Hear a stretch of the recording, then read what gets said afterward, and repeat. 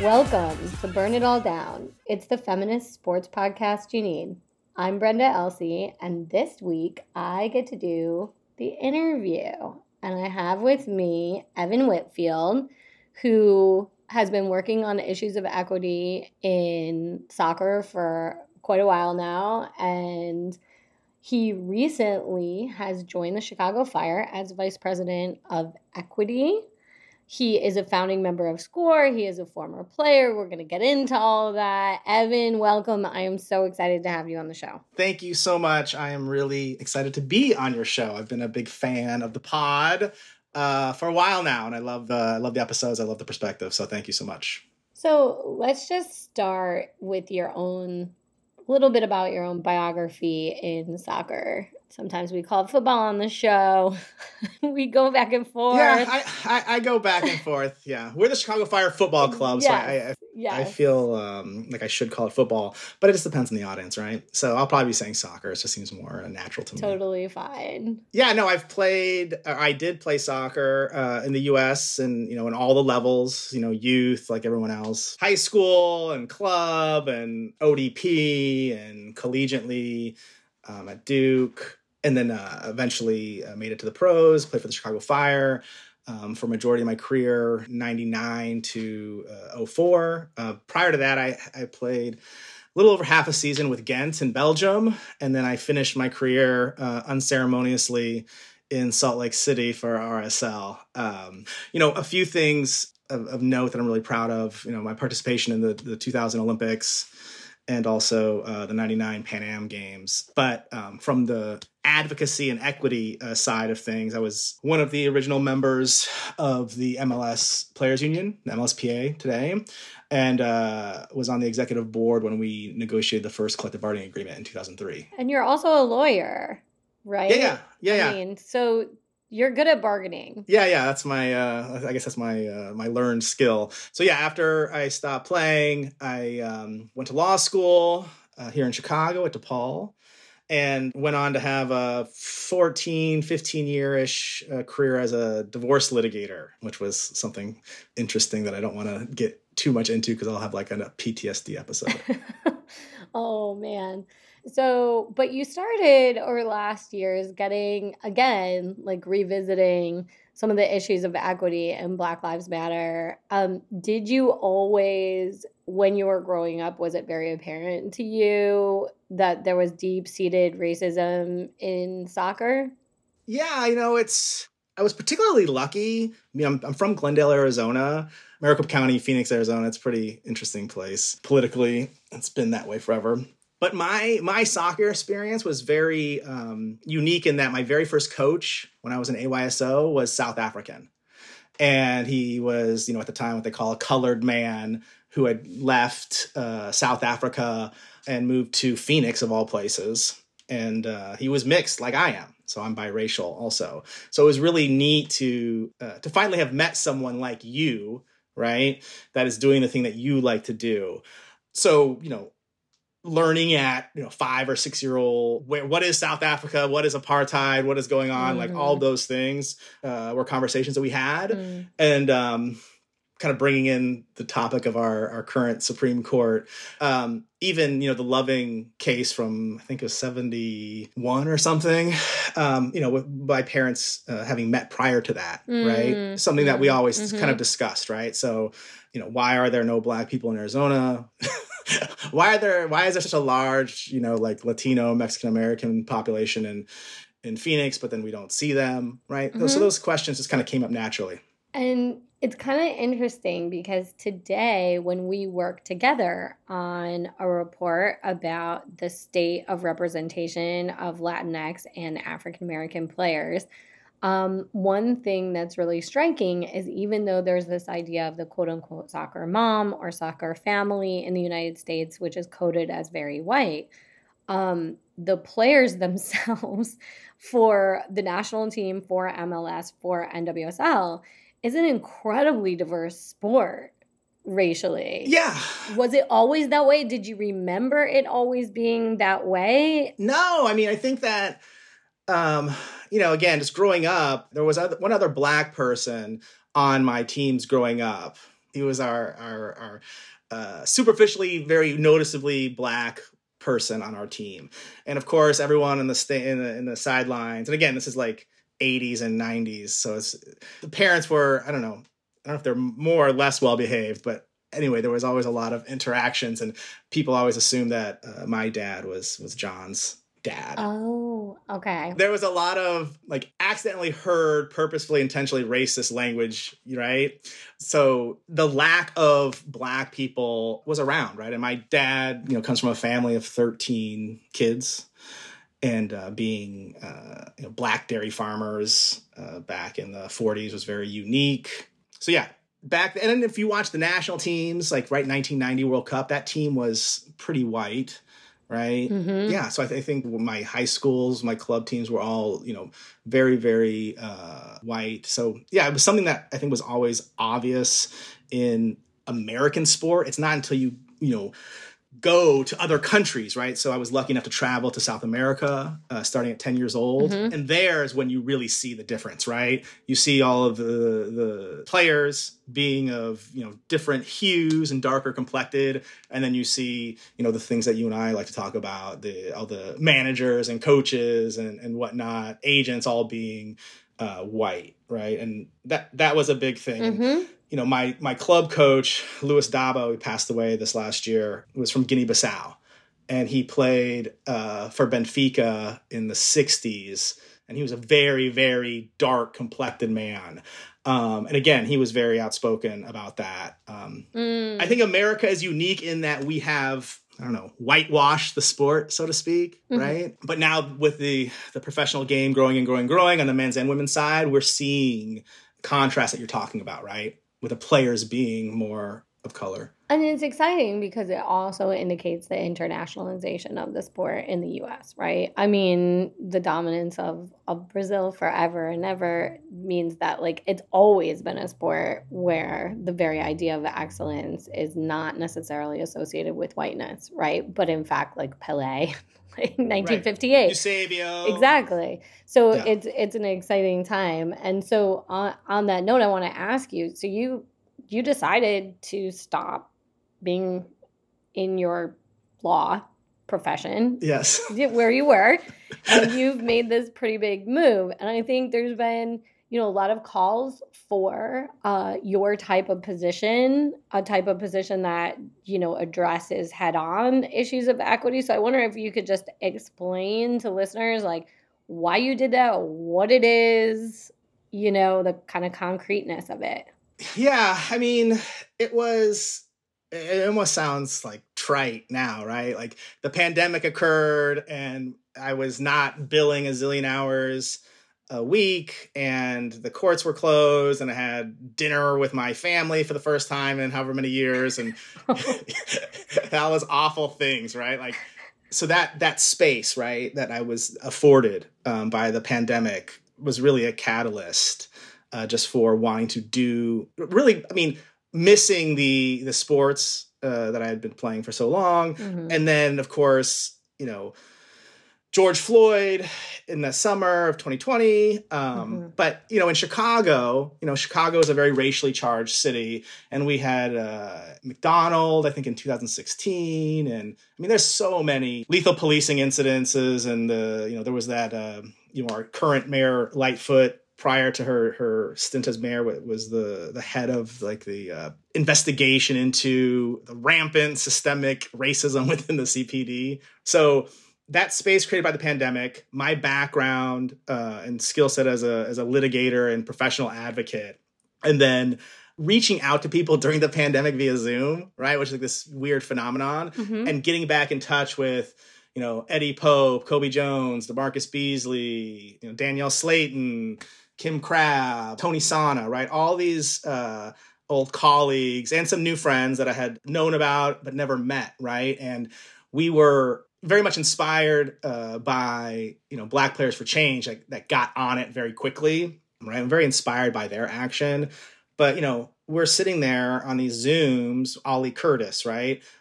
All these very, very prominent Black soccer players who had the most amazing careers, right? Represented the country, scored the first goals in the MLS Cup finals, like vanguard pioneer status people with amazing resumes, Oguchi and Yewu, right? And none of us involved at equivalently high levels that you would expect from our backgrounds, right? And you hear people say, past performance is an indicator for future performance, right? And if that's true, all of these champions that I was seeing again, why aren't they excelling in the ways that they want to excel, right? They've all done quite well, but not in the space they want to do, right? Those things and coming together with SCORE, Soccer Collective on Racial Equity, which was this loose confederation of us individuals who came together and supported Black Players for Change and directly interfaced with Commissioner Garber of Major League Soccer. And, we wrote a demand letter and demanded increased representation for Black and brown people and women in the sport, which at the time had never had a Black executive in its 26-year history, shockingly, or not, depending on how cynical you are. But, being part of that and getting the response from the league and the commissioner and helping and instigate the hiring of MLS's first Black executive, Shola Winley, to the diversity, equity, and inclusion position there on the executive team, it was really rewarding, right? And then, of course, meeting people like yourself, Piara Pawar at Fair Network, different people at Common Goal, and it was exactly what I did as a divorce lawyer, which was advocating for an individual, but being part of a community and working towards fairness and equity in the space that I love was just super desirable, and I couldn't find a reason to go back to my prior existence, right? Regardless of the status or financial differences in it, and was lucky enough to through my work with you and Common Goal kind of reconnect really with the soccer world in this space and be a person who was sought after in that. And then that led me to the Chicago Fire role. And so what is your position right now at the Chicago Fire? Can you explain it? Yeah, so I'm the Vice President of Equity, Alumni Relations, and Engagement, which is three very, very different things. The alumni relations is straightforward. The Fire, we have amazing alumni, Stoichkov, Schweinsteiger, Jesse Marsh, the coach of Leeds, Chris Armas was at Manchester United. We have a very, very long list of really amazing alumni. And we were just doing a really bad job of keeping in touch with them. So I know a lot of those guys. I played with a lot of them. So I've just created an alumni network, right? And we're just building that out. And it's our 25th anniversary season. So we're having a big party on October 8th and flying everybody in. So I'm spearheading the logistics for all of that. Yeah, so that's cool. And then the engagement piece is, and this is, something that we can get into technically that's important. Where should DEI sit in your organizational chart? Yeah. I sit underneath the SVP of Community Relations, Paul Cadwell, who's an outstanding person, a real ally and advocate. So I'm lucky to be there. But I work with him very closely and the director of our foundation, Jessica Yavitz, in community engagement and civic engagement around our infrastructure projects. We're trying to build a performance center for the first team. And then we do a ton of, field building and things like that. But I think the different, I'll just plug Chicago Fire a little bit, brag on them. Yeah. The one thing that is a little bit different is that we do provide an intense amount of programming, right? And I think that so many people want to do an infrastructure project because it's tangible and it's sexy and they can put their brand on it. But I won't say it's useless, but it doesn't reach its maximum potential. There's no programming on it. And by programming, you mean what? We have this thing called the PLAYS program, which is a social emotional learning through football, right? So this is coaching CPS, Chicago School teachers about how to be a coach, because they maybe not know a lot about soccer, but relying on their professional teaching skills, which is a thing.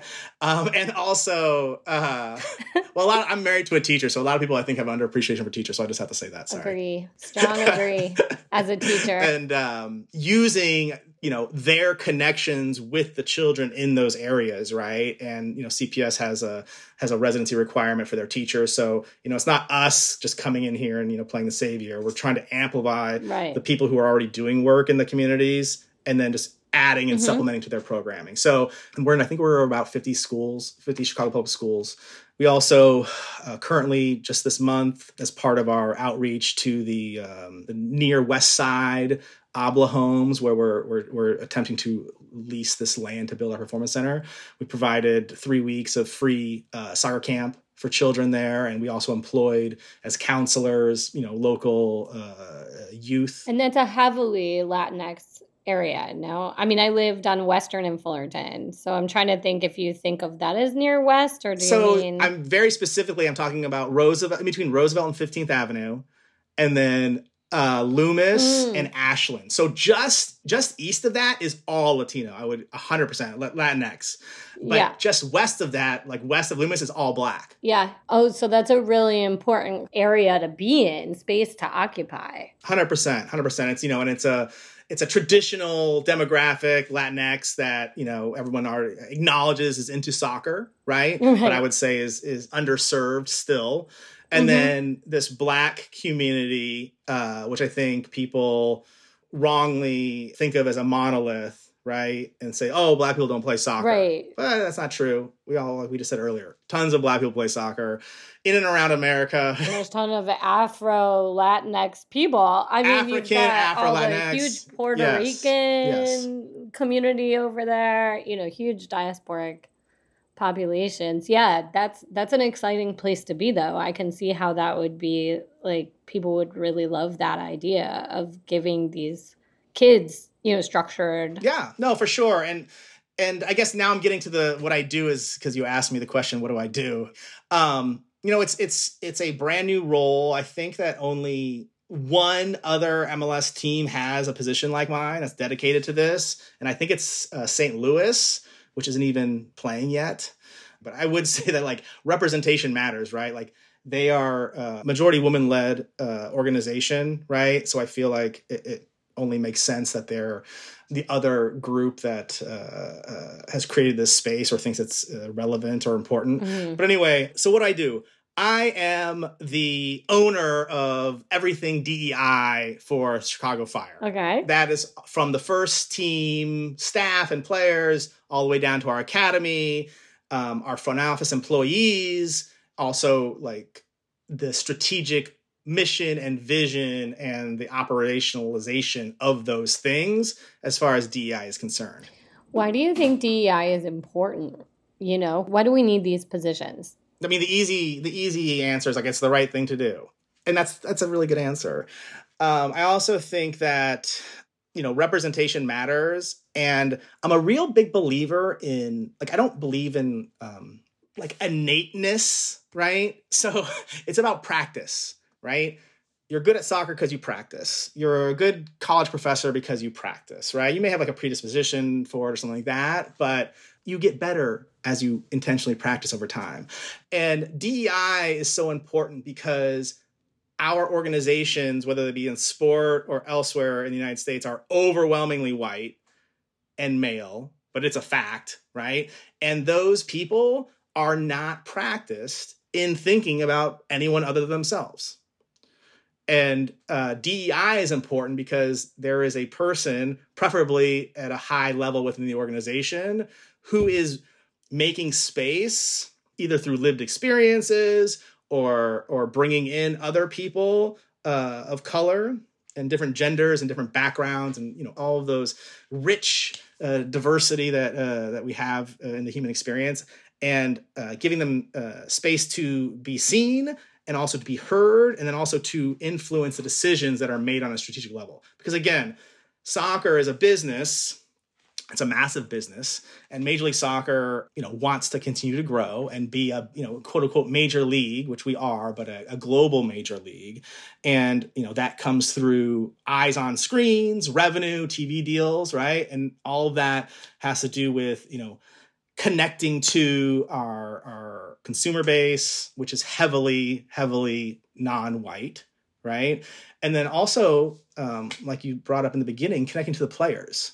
Like, 55% of Major League Soccer is not white, right? So coaches, trainers, psychological performance people who work, like it's important to have people who can authentically connect with the athletes to help maximize their performance, right? So it's morally right. It's right for the performance of the organization, and it should be the legally correct thing to do by compulsion, right?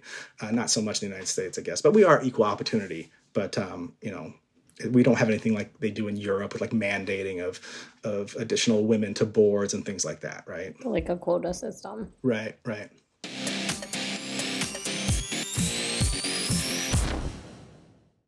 Every deep playoff run starts with building an amazing team. Doing the same for your business doesn't take a room full of scouts. You just need Indeed. Don't spend hours on multiple job sites looking for candidates with the right skills when you can do it all with Indeed. Hate waiting? Indeed's US data shows over 80% of Indeed employers find quality candidates whose resumes on Indeed matches their job description the moment they sponsor a job.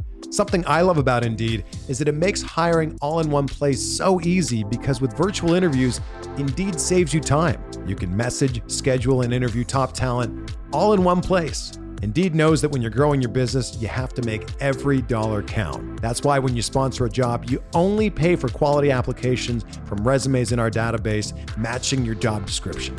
Visit Indeed.com/Blue Wire to start hiring today. Just go to Indeed.com/Blue Wire. That's Indeed.com/Blue Wire. Terms and conditions apply. Cost per application pricing not available for everyone. Need to hire? You need Indeed.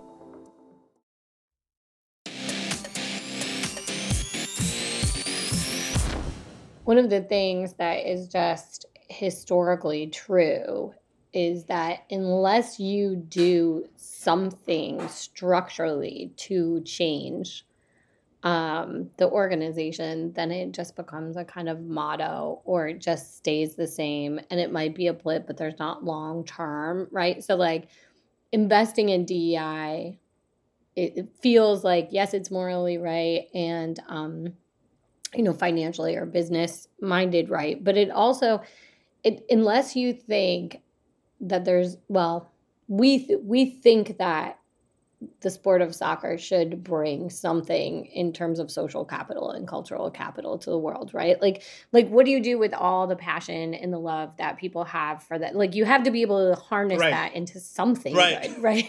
I mean, and it's so often harnessed into perpetuating the status quo, or actually retrograde in terms of, sexual orientation, racism. Like this is just, it can be really depressing. But I think that if more people understood DEI, I would hope that they would see it as this like no-brainer. Yeah, no, I agree with you. I don't know. I would hope. Yeah, I when you said this structurally, there's like a quote, whoever it was attributed to is not certain. So if anyone's listening, you can email and say, I stole this, but I stole this, like most things. And it's like systems are designed for the results that they get. And again, I'm arguably, it's summertime and I've been outside a lot, but I'm arguably a white passing individual, and definitely in certain spaces, right? In a courtroom with a suit on and, not having seen the sun in 9 months. And I guess I'm saying that because I feel like I do have some perspective here. A lot of white people think that things are the way they are because they naturally are that way. And there's nothing further from the truth, right? Like we are where we're at today because of specific choices and policies, whether explicitly or implicitly, were designed to, stratify the population, in the context of colonialism and slavery and all these things, right? So like why you see whatever the percentages are of Fortune 500 companies with white men leading them, that's not because they're all the best. Yeah. Yeah. I mean, absolutely. I mean, the idea that there's fairness. I mean, here you are as like a VP of equity, right? I mean, that's like an impossible job. You will never create that, but you are working towards it, right? You are trying to adjust and to get closer. Right. Yeah. And I guess, again, like, what do I do? A lot of it is either very directly or circuitously like influencing people into why structures are important, or just letting them recognize that the world is not this way because everyone that looks like you is the best. So just like starting there. And, we talk a lot about like meeting people where they're at in this kind of work, right? And then like education and things like that. But, I go back and forth between, accepting that and then challenging that a lot, because I do work with a lot of like highly accredited people who should know better, right? So it's one of those things that like you would say in like a deposition, like, are you lying to me or are you just stupid? You tell me, right? Either answer is very bad. But and I don't use that. I mean, I'm using that in the podcast, of course, but like I don't use that often to their face. Yeah, in people's faces at meetings. But like a lot of times I'm thinking that. I'm like, this is crazy. Like how, of course we have to have intentional policies and procedures to ensure, or at least like aspirationally get to equity, right? Absolutely. And that starts in hiring, right? And where you're sourcing your people and how you're writing your job descriptions and how inclusive is the language. And again, I do a lot of like anti-Black racism, equity work. But like when I'm talking about this as a VP of equity, I'm talking about everyone, underrepresented groups, right? So if you're an underrepresented group, which typically is someone who's not male and not white, then are not educated or not wealthy, right? Or from a privileged background. These policies are designed to be inclusive and welcoming and, gather up at least the opportunity for people who may not otherwise have had them to be seen, whether it's in a position to be hired or what have you. Right. Most people are underrepresented in structures of power. Most people, the vast majority of people is who you're describing. Right. The idea by using the term minority, people's vision, is created through words like that. And they have this image that like, oh, you're just privileging this very small group of people. And it's like, no. The very small group of people have been privileged. And it's all those other people that you're talking about that belong. I would love to know like the etymology of that phrasing. Maybe I should know that already, but like to say that the majority is the majority is such a like, Orwellian thing, right? I mean, the global majority is not white. Like sometimes I use that and people are like, what are you talking about? And there's all those like studies and things like if you put a picture of, 10 by 10 of faces and you put a spattering of Black faces in there and, white and Black people will overrepresent the number of those peoples. Right. So people, we live in Chicago and, I've asked people just anecdotally in different times in my lives, like how many Black people do you think live in Chicago? Like, what's the percentage? They're like 60, 70%, or like, well, what do you think nationally? I don't know, 50%. I'm like, geez, Louise, people, like, it's like 12, 13% nationally, and it's like 30, 31% in Cook County, So yeah, I don't know. Sorry, this is like an aside. I don't think, part of the problem, I think, is that when you use terms like structure or systemic or things like that, people's brains turn off. Like they start to think like, that's math or something. And it's like, no, it's not. Like, this isn't hard, This is like, like when you start to talk about an org chart and where DEI fits within sports in a particular org chart and why that matters, that is something really easy to grasp. And yet, as soon as you use structure, system, organization, it's like people are like, I just love my football. And so... One of the things like that I hate the most is when people go to Twitter and say, we live in a broken system. And you say, no. This is working exactly how it was designed to work. Correct. Which is, MLS had been hitherto, right, designed in a particular way to model itself after other leagues in the United States because it is not modeled off of a European or a South American type of soccer club. No, not at all. Right? So you're really like pushing against the kind of weight of history where it's already been designed like this. And so when you're describing that, I just appreciate how difficult it is to go against that tide. It is. It's a Herculean task. And that's why if teams don't have this position that is independently paid and staffed with its own space within the org chart, that they're likely being performative, right? a lot of like HR people are doing this, or just the Black or brown or woman employee who's doing it extra on the side because they love it so much, right? Right. So, again, they love unpaid labor. Right. Yeah, it's so profitable. But but where am I supposed to make the margins, Brenda? Come on. But the fire, again, and kudos to them and our president Ishwara Glassman-Shireen, and our SVP Paul Cadwell, for recognizing the need and like making the space, right? Mm-hmm. Making the space, and more importantly, paying for it. Yeah. That's number one, right? Like, I feel like that's a really easy differentiator between like, is the club you're supporting performative in their DEI efforts, or are they attempting to be substantive? Well, do they even pay somebody to do this? Okay. It's a good barometer. Yeah. But then talking about like the complexity of the problem, and that's why I say it takes more than just me. Like right now I'm just staff of one person, which is, it's I won't get any trouble saying that. It's inadequate, right? I need more people. But thankfully there are people within the organization that feel that this is very important and are willing to do that extra emotional labor and physical labor, right? So, we have people who, the player care staff for our academy, right? Participating in Major League Soccer's culture coaching program, which is a new program that Tony Sana and the Sana Foundation have put on through Major League Soccer, and then incorporating DEI, not as like the fifth element of their curriculum, but incorporating aspects of DEI into each curriculum topic that they're doing.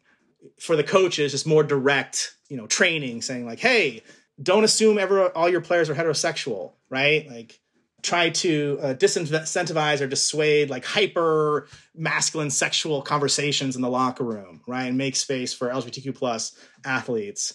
And if you don't do that, then that is part of your performance review, and you may not have a job here. You may be put on a performance plan, right? And then going to the, working with HR to do trainings like, implicit bias and pronoun trainings for the employees, right? Mm-hmm. Yeah. We're bringing in a consultant, Chris Gibbons, next week to work with the executive team on the importance of inclusive leadership and DEI and these things. So yes, it's complicated, but it's not so complicated where, we should feel apathy, right? Or hopelessness. Oh, totally. Yeah. No, you never feel that. Well, no, I know you don't think that, but I think that's such an easy out for people, right? This is way too complicated. It's going to be too expensive. Right. It's going to take too much time. Yeah. So I like to say, actually, totally solvable.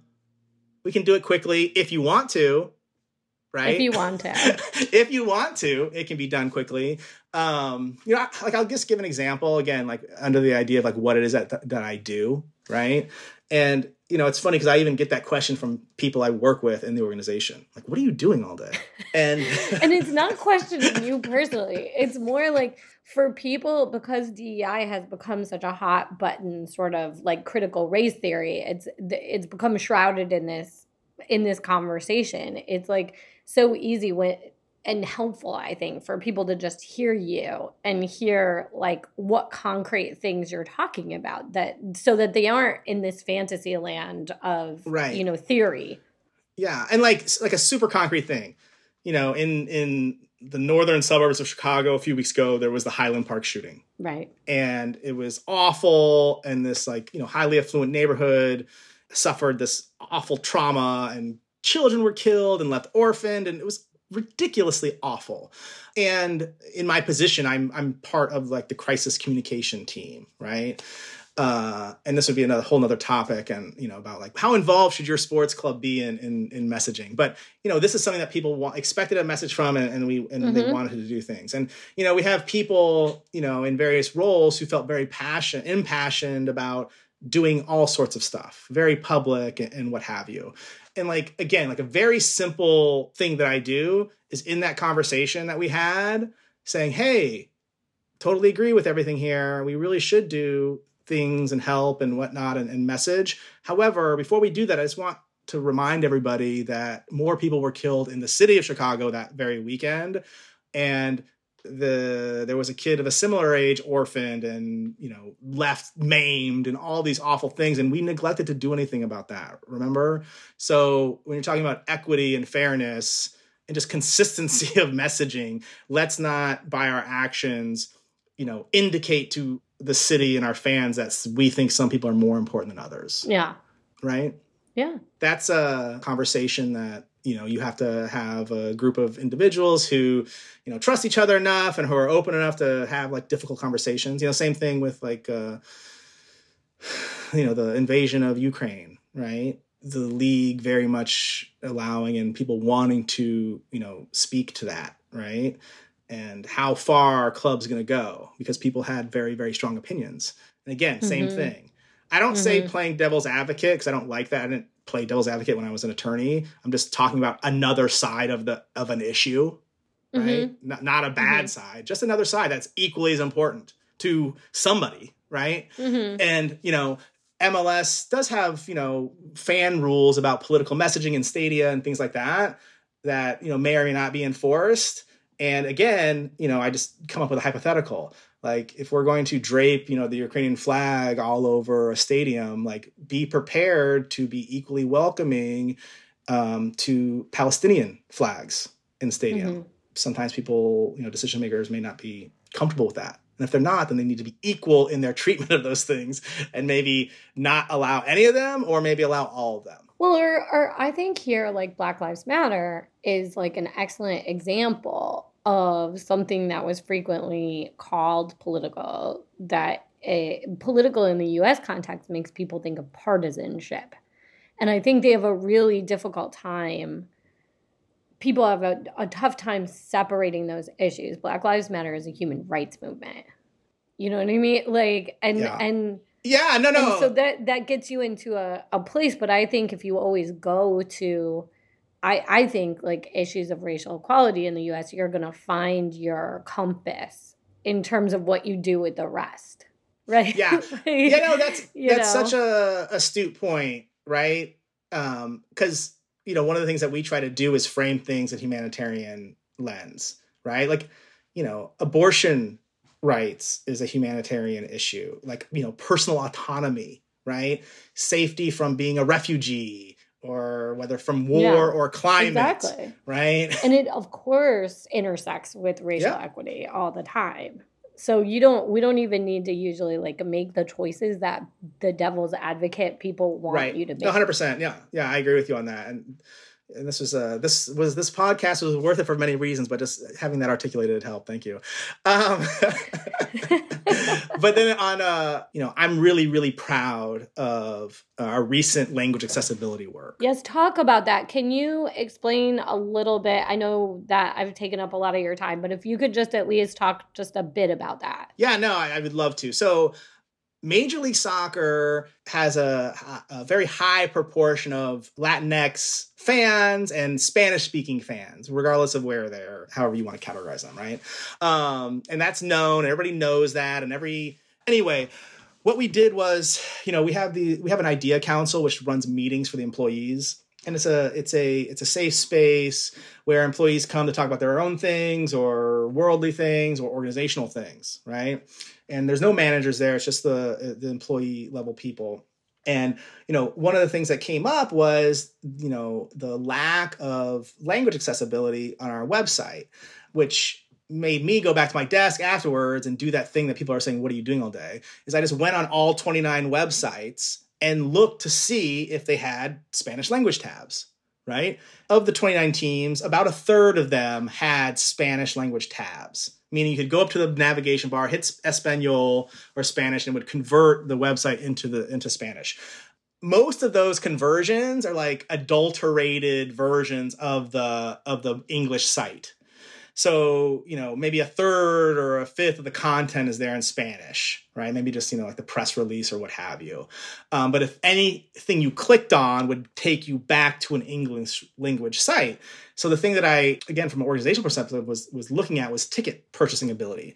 So if you go to tickets, which says tickets on the Spanish site and click it, it will take you to the English site that allows you to purchase tickets. And I asked a few people about why that was, and I got very similar answers, being that, people who are able to get to the page have the wherewithal to get through it in English, which seems like an acceptable answer, but strangely unacceptable to me, just from like an equity standpoint, and then also just like from a business standpoint. Like, if you're trying to sell somebody, if you're trying to like take money from someone, shouldn't you make them as comfortable? Like, isn't that what marketing's about? Like, and as comfortable and influential, excited, right? Engaged, and ready like, be able to facilitate this purchase, right? Mm-hmm. So, of the third of the teams that had some sort of Spanish, only 2 had the ability from beginning to end to purchase tickets in Spanish. And I believe that was Charlotte and Miami. Honestly, it's every market is going to have a pretty, significant. New York, LA. Right. LA, they didn't have those things, right? Texas. Right. Texas, Dallas, Austin, Houston, they didn't have it, which is absurd, right? So we talked about this, and I, being a recovering attorney, I wrote a memo about it, and I shared it with our SVP of marketing. And, and she was like, yeah, I totally agree. And then she let me in on some of the things that they were doing. And the Fire does a decent job. You know what I mean? Like, we do a pretty good job. But, so, talking with the SVP of marketing, having these idea council meetings, and then sharing that memo with the employees who thought it was important on their own, without, management oversight, employees came together, worked across departments, and made our website on the ticketing aspect functional in Spanish from beginning to end.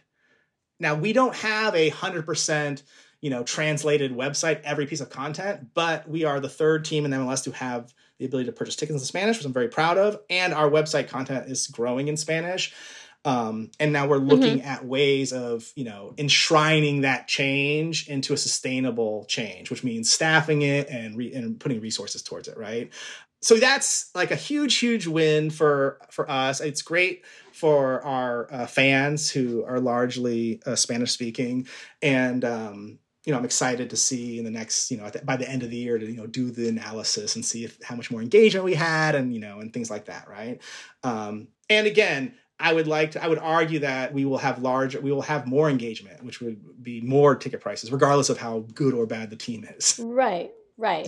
Right. And then another thing that was really, really interesting when I was reviewing the websites, Montreal has an amazing website in French, which makes sense. Yeah. They also have a tab for English. And when you click their English tab, it is 100% comprehensively in English. Yeah. Which I found to be really, really enlightening, because they know, and I'll be tough on us English speakers. I don't speak any of the languages, unfortunately. It's all my own fault.